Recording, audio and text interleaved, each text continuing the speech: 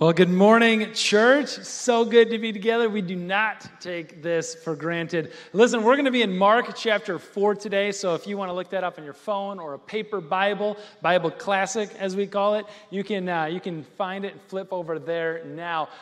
Just want to kind of start off with that comment on bring your parents to church Sunday. I love that. I love seeing kids drag their parents to church rather than parents dragging their kids to church.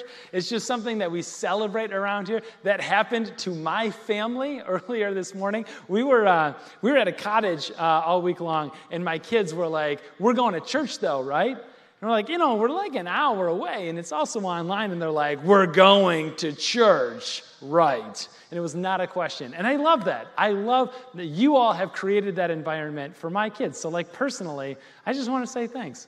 Today we're kicking off a new series here at church called Good Question. And I don't want you to miss the premise of this series. The point of the series is just this, that the best answers are usually found on the other side of a good question. The best answers are usually found on the other side of a good question. I'll tell you that it's important. A friend of mine and a mentor of mine was explaining it to me one time. He had started a business years ago, and it was time for him to move on. He's the entrepreneurial type. It was up, it was running, and he was tasked with finding his replacement. And so what he did is he put the call out, he did some recruiting, he gathered resumes, he did the interviews, he did everything just like he's supposed to do. And one guy was like head and shoulders, just far and away above and better than everybody else who applied. And so it was pretty obvious, like impeccable resume, work experience, MBA, like the works. And he's telling me this story, and he goes, so the final stage in the process that I had laid out was like just getting lunch with the successful candidate. And so before the job was officially offered, it's just this informal kind of, honestly, at this point, it looked like the onboarding was starting up. And so he goes, I'm about halfway, 3/4 through my grilled chicken Caesar salad, and it hit me. He goes, this guy, all through the entire process, the recruitment, the interviewing, and now 3/4 of the way through lunch, he never asked a single question. Not one. He couldn't think of it. And so pretty soon he just stopped talking, and he just let the guy talk for a little while, and he never asked a question. And so he knew right then and there. He's like, this guy can't be the one. This guy can't be the candidate because he's never going to be able to find out whether or not, he's never going to be able to find out the right answer if he's not asking any, let alone good, any questions. And so by the time the end of lunch comes, and the guy is expecting like this very dramatic, like job offer or something at the end because he knows it went pretty well. He knows he's getting a lunch out of it. And my friend, he settles up the bill, and then he looks over at the guy, and he says, I'm sorry, we're going to take it in another direction, and I just want to say thank you so much for taking the time to apply. And the guy was left dumbfounded. Why? Again, because he didn't bother to ask why it went so poorly at the very end. He'll never know. He'll never know what the right answer is because he didn't bother to ask any questions, let alone a good one. This is important, church. This is important, not just like the business kind of corporate America, although that's a free takeaway. Ask some questions, usually a good thing. It's important in life. Like some of you have been in professional counseling. The rest of you should probably go into some professional counseling. We have been through a lot this last 18 months. Nobody came out unscathed. And listen, you sit down in the counseling room, and that person is going to start asking you some questions. They always do. I've been in this process to varying degrees for like 15 years now. You're like, that sounds about right. It all started maybe 15 or so years ago when I was in my seminary program. Still working through some things. And it was required, right? Because apparently standing up on stage on a week-to-week basis with a microphone and presuming to speak on behalf of God, like that will just land you into some counseling. And I get it. Like I hear it now. That kind of makes sense. That's probably a good thing. And I was forced to go in, and they asked a lot of questions while I was there. I thought it would be different in later rounds when I could identify the thing, like this is why I'm here to a very specific degree. This is what I need help with. And still, with the questions. And it's super frustrating to pay somebody like $100 an hour just to have them ask you questions. And I'm like, I'm paying the plumber $100 an hour, and they don't come over and ask the leaky faucet how it feels about the leak. They just fix it. And I'm like, now I am the leaky faucet. Don't ask me how I feel about that. Just fix me. But those of you who've been through the process, you kind of get it. That's how the process works. That's how you arrive at the right answers. They always follow a good question. And so that's what I want for you today. That's what I want for you throughout this series, to ask good questions. It's not just me. I firmly believe that the heart of God is behind this and wanting you to ask the right questions. I say that because of the questions that we see Jesus ask in the Gospels time and time again. Church, it does not take long. Matthew, Mark, Luke, and John, the Gospel writers, it doesn't take long for Jesus to immediately turn a conversation in and start asking questions of the people who came to him initially. He asked over 100 questions that were recorded in the Gospels. And just think about it, stop and think about that. The Son of God came from heaven to earth and asked over 100 questions. I submit to you, I do not believe that was for his sake. I think it was for ours. And so we're going to learn how to ask good questions. We're not going to look at all 100 questions. That would be a fun series. We're going to look at 4. And just as we get into it today, I want to give a highlight, a preview on what's coming up next week. Because you have one person in your life who needs to see the power of God. They believe maybe, and they've seen that God cares. They simply need to know that God can. And so next week, we're taking a look at the question that Jesus asked, do you believe I can help you? Do you believe I can help you? And we're going to see the power of God. We're going to experience the power of God together next week. If you've got that person who needs to see that, who needs to hear that, needs to experience that, next week is the perfect weekend to bring them onto. But this morning we start off in a different place. It's not the power of God. It is the fear of the things around us. Jesus asking his disciples, why are you so afraid? I mean, on one hand, the answer to that question is so remarkably simple. It's never been so easy to answer.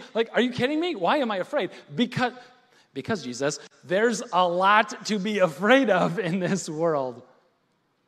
I know. But beyond the surface fear that's right in front of you, what's maybe the one fear below that fear? Why are you so afraid? Let's jump into the story. We're going to go to Mark chapter 4, as I said, in verse 35, we pick it up. As that day when evening came, Jesus said to his disciple, let's go over to the other side of this lake. They're on the Sea of Galilee, sometimes called the Lake of Gennesaret, depending on who's writing. Mark here calls it the Sea of Galilee. Let's go over to the other side, verse 36. Leaving the crowd behind, the disciples took him along, that's Jesus, just as he was in the boat. There were also other boats with him, and a furious squall came up, and the waves broke over the boat, so that it was nearly swamped. 38. Jesus was in the stern, and I love the picture, sleeping on a cushion. Like it wasn't enough that he was sleeping. He brought a cushion with him. It's just awesome. Couple comments on this. Number one, starting off, is I underlined it. I wanted you to see it. It's so important, so incredibly important that we recognize that it was Jesus' idea. Jesus was the one who said, let's go over to the other side of the lake. That came from God. That came from Jesus. It wasn't their idea. The storm comes up, and just kind of some history and some geography on this thing. Sea of Galilee is maybe 13 miles long. It's maybe 8 miles wide at its widest. The little section that they were trying to skip across from here, 5 miles at best. Not far. Most of you drove more than 5 miles to get here today. It's 5 miles. It's not far. It's a journey. It's a distance. They have traveled before. They knew the route. They knew that they could make it. They've experienced storms before. It's just 5 miles. As Mark is telling the story, you kind of get the sense It doesn't matter if it's 5 miles, it may as well have been 500 miles. They were rowing, they were sailing, they couldn't make it across. It just wasn't happening. And I love that we got to stop in that point, because that fact is that Jesus was the one that got them in the boat in the first place, and Jesus was the one that was sleeping in the stern, and they were the ones working. They were the ones hustling. They were the ones trying to get after it, trying to get to shore, and it just wasn't working. Why? Because if God isn't in it, you can't force it. And when God is in it, you can't stop it. And this storm, we have to understand, is a unique kind of storm. So in just a moment, we're really going to get into this thing, and I'm going to ask you to think about what that storm is in your life, because I firmly believe that God put these stories in the Bible, not just because they did happen, but because they do happen.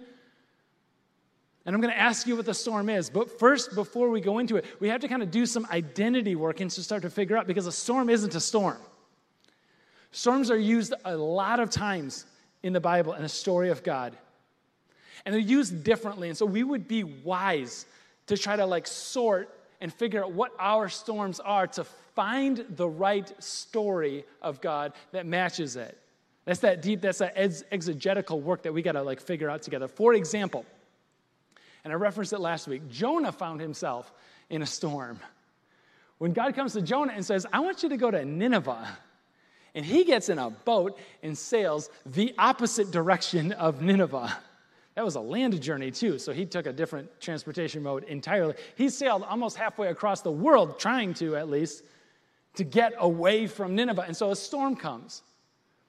And it's worth pointing out that in the Jonah story, a storm comes onto Jonah because of his disobedience.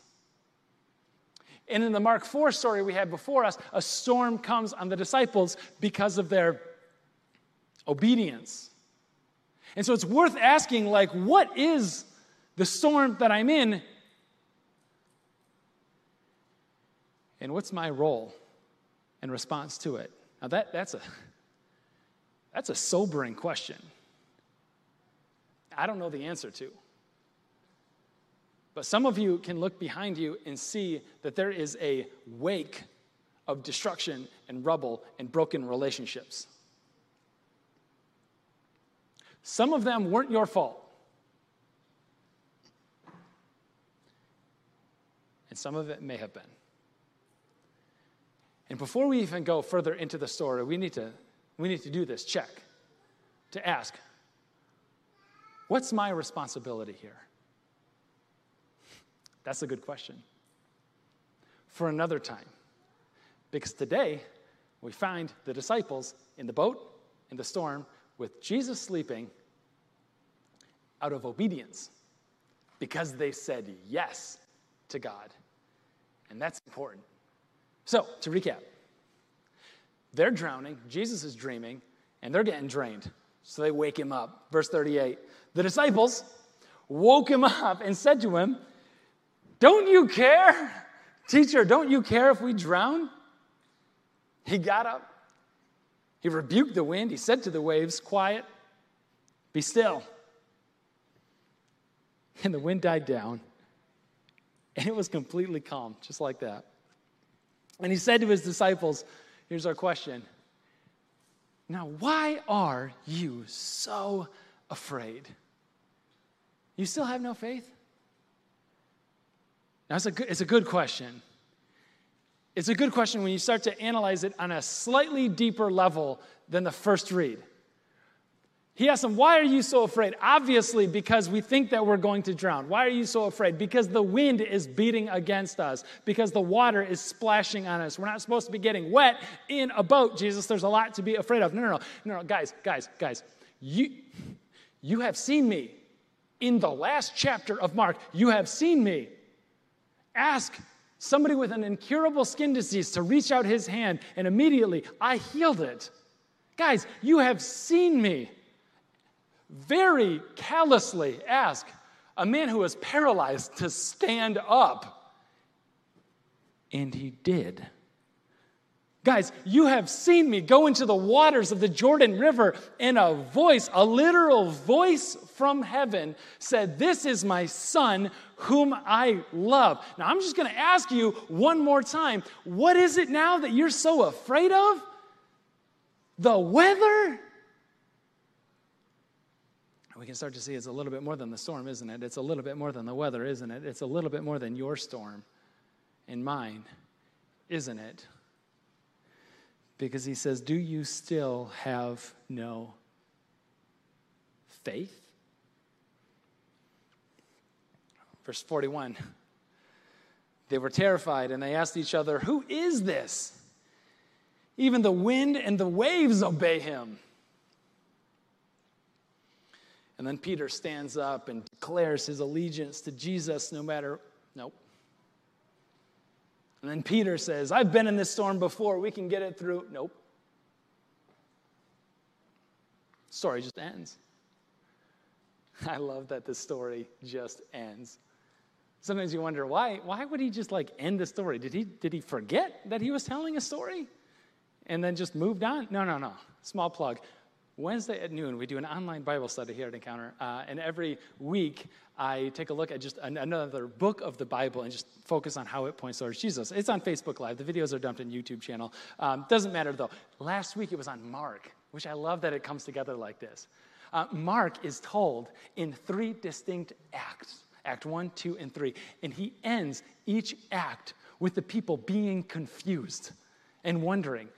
This is the ending of Mark Act 1. The Act 3 ends with the women coming to the empty tomb after Jesus had died and been resurrected from the dead, and comes up to the tomb and sees that it's empty, and the angel says, why are you here? He's not here, he's alive. And the women were terrified and afraid. Mark is telling his story in an intentional way, not to answer the question for you, but just to simply give you the facts. This is what happened. This is their response. Fear and confusion every way. Forget about what their response was. What's yours? It's so clever the way he writes us into the story. I want to make a couple points on this. Number one is the geography of the place. I'm not a meteorologist, guys. I know, it's surprising. I can see it on your faces. That was shocking to everybody. I did do some research. I did a Google search in preparation for today. You're welcome. I came prepared. Fun fact, Sea of Galilee is 680 feet below sea level. That fact, coupled with the proximity of the Mediterranean Sea and the mountain range nearby, it creates these storms that come out of nowhere. The best thing that I can relate it to as I'm reading about this and I'm learning about it and trying to apply it to our context, brisk January morning, you look outside the window and you got 20 inches of snow on the ground. And those of you who've lived here for a couple of seasons are like, that's Michigan being Michigan, right? Lake effect snow, we call it. And you got to go and wake up the kids for school yet too, because you know it's not canceled. Unless you live in Caledonia, Canceldonia. Then it's absolutely canceled with a light dusting. But I'm not bitter. It's cool. I'm good. Lake effects, now they're used to it. There was a part of their rhythm. It was a part of their life. Along with that fact, you remember where Jesus found these guys? I mean, one of them he got from a tax collector booth. He didn't know anything about water. The rest of them grew up on this lake. They were fishermen. Jesus found them cleaning algae and beer cans out of their fishing nets after being on the water all night long. They knew this stuff. They've been in these storms. I'm pointing this out just to simply have us recognize that for them to know lake effect storms happen, they have been in lake effect storms, but for this thing to be so bad that they think that they're going to drown, it must have been bad. Real bad.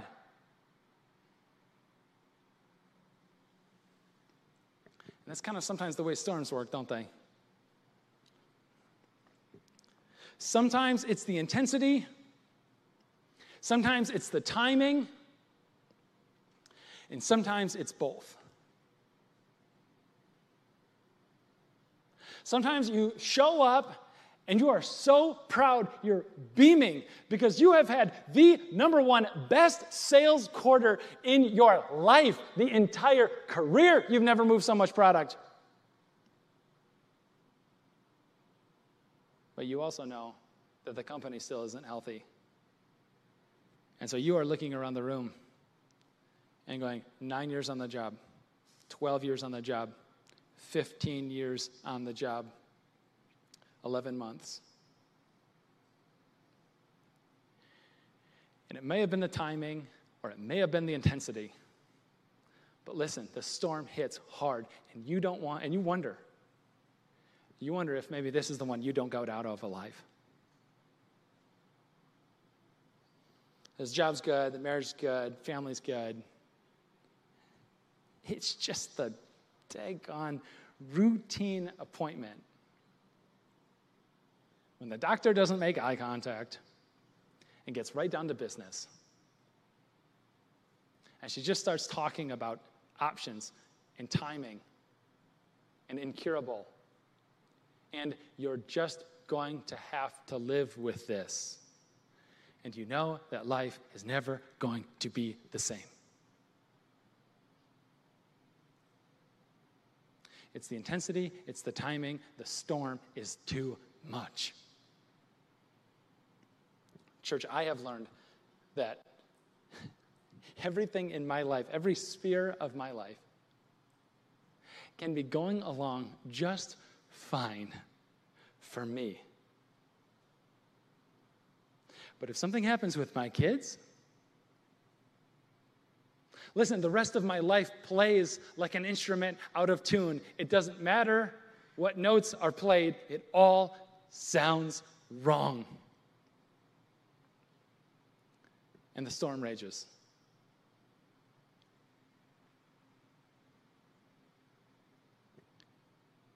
The thing of it is, every single one of us are either coming into a storm, we are in a storm, or by God's grace, we are just about to come out of a storm. It's happening. At some point, all around us, it's happening. My concern for you, my great fear for you, isn't that you would find yourself in a storm, because that's inevitable. My fear is that for the first time in your life, you will be found in a storm alone. Because for the last 18 months, we have systematically pulled ourselves away from the key formative relationships in our life, and we've been divided over it. And then when something happens, when the storm swells and we wonder about drowning, there's nobody else around us to help us through it and to tell us that it's going to be okay. Please, invest in community. Invest in community even when you don't think that you need it. Because by the time you do, it's likely too late. Invest in community, if not for yourself, then for them. For the other. For someone that God is going to use you to pull them through their storm with. It is that important. Community in a group, community in a serving team, community, your next step could look like moving from an online worshiper to an in-person worshiper, just saying hi live and in person. I had a friend come up to me because of schedule changes and one of us being gone for 12 weeks, come up to me this morning and give me a great big hug. I'm so glad to be back. I'm so glad to be together again, and there's nothing like it. And then she looked over at me, and I thought she was going to say another nice thing, but she said, I woke up this morning, and the only thought that I had was, I can't wait to go hold babies at 9:15. I'm like, okay, all right. I'm not taking that personally at all, but good for you. It's good. It's good. We need community. We do life together. Invest in community. The storm is on the horizon. I've got some good news for you guys, though. Jesus has some good news for you guys, though. I want to share two pieces of good news, all right? The first thing is that nothing that we could have done, nothing that we could have worked for, nothing that we could have achieved whatsoever. But the first one is just this unilateral movement of Jesus, that you are in the storm with God's presence, that Jesus is in the boat. He's in the boat, and that makes all the difference, doesn't it? The presence of God makes all the difference. Sometimes we think that just because we invited Jesus into our lives, because we've shown the world through baptism that we've been raised with Christ, that that's good enough, and that the storm won't come. But the reality is that the opposite is mostly true. The opposite is that the storms come with that much more intensity, because of the spiritual warfare that comes in. That Christianity is not a playground. Christianity is a battleground. And so the storms come. The promise of God, Jesus, remember, in the book of John, take heart. In this world you will have trouble. Take heart. I have overcome the world. And we want to skip ahead to the part where Jesus overcomes the world. But the first part of that was, in this world you will have trouble. That's a promise. But the promise of God in that passage, and also for us today, the promise of God is not that the storm won't rock you. The promise of God is that the storm won't sink you. That's the difference. In this world, you will have trouble, but I have overcome the world. You will not sink, is the message of God. The presence of God makes a difference. A presence always makes a difference. Some of you guys are going to find this super helpful. Studies have shown consistently that... I'm choosing my euphemism well here. Those advanced in age are found to live longer when there's something else alive in the house, that they're just not all alone. And it almost doesn't even matter what it is. It could be living with somebody who's nearly deaf and listens to the TV at volume 79. It doesn't matter. Old people live longer when there's something else living in the house with them. I lost my euphemism. Sorry, guys.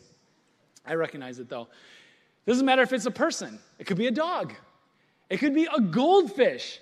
It could even be a fern. Come on now. It could be anything. It could even be, I think, a little rabbit that somebody invited in their house because their daughter really, really wanted one and saved up for it. And if you want a rabbit like that, just come talk to me afterwards. I'm kidding. Just kidding. Please don't tell her.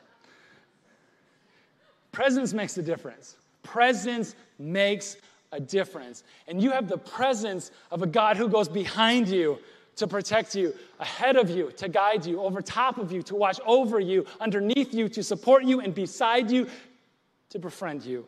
Presence makes a difference every time. And nothing can separate you from the love that is in Jesus. Number one is that you're in this storm with God's presence. Number two, infinitely harder, you are in the storm with God's purpose. That's difficult. That's hard to hear. Coming back up to verse 35, that's where we see Jesus ordering his disciples into the boat. And I just presume that the Son of God kind of knew that a squall was going to come up out of nowhere. He knew that the storm was going to happen, and yet it was still worth it. He also knew from what happens next in the story that there was a young man on the other side of that river who was caught up in a habit of self-harm that they called an evil spirit.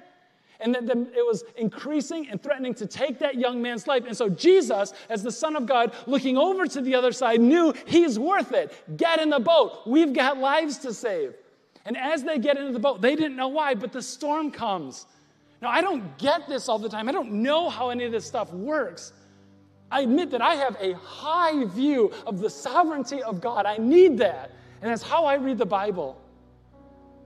And I don't know if God caused the storm. I don't know if God allowed the storm. I don't know if functionally there's even a difference between the two. But I do know that God uses the storm. I do know that that's a theme that we see scripturally again and again and again, and we need to be reminded of it. Boy, it seems like every week.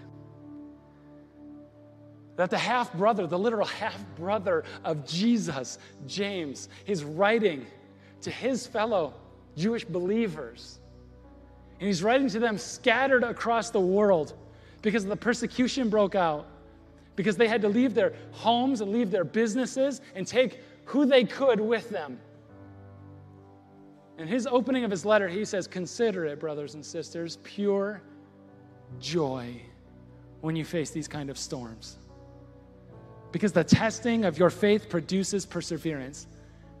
May perseverance finish its work so that you may be mature and complete, not lacking anything." Jesus, orders his disciples into the boat and into the storm because he knows that there's missing something. They get to the other side a little more mature and a little more complete than they started that day. You want to know the irony of the story?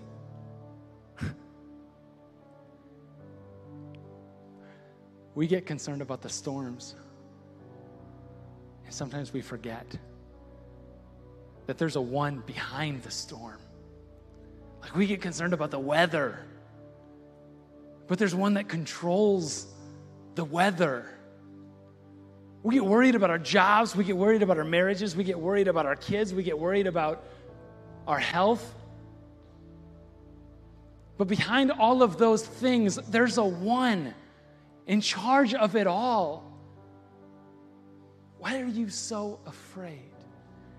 Is it maybe because your eyes, my eyes, are focused on what's immediately in front of me instead of the one behind all of it? My prayer for us this week is that we would not waste our time worrying about the storm, what the storm might take, but we would consider what the one behind the storm might bring. Behind the thing that you bump up against you this week, there's a one. And if we would take time to get to know the one and how big and how powerful and how strong and how sovereign and how kingly that one is, suddenly the thing doesn't seem so big anymore. When you find yourself afraid, and maybe it's in the car ride on the way home here today, just take a minute and ask God, the one behind all of it, why am I so afraid? Maybe your next step is just to ask him. Let's ask him together. I invite you to stand up and let's go to the throne room of God this morning and just ask God, why are we afraid? God, is it a faith thing? Have we not taken the time to sit before your throne room in heaven? God, I pray that throughout our weeks and our devotional time, our prayer time, God, that your immensity would simply grow more and more and more, that we would see you as more than a simple teacher, as they refer to you in this story, but a Lord, a Savior, one who is infinitely greater and more powerful than we could ever imagine. That God, you aren't simply a rabbi. You're nothing short of a king. You're the one behind the things. May we get to know you and your power over life and power over death. Jesus, we pray. Amen.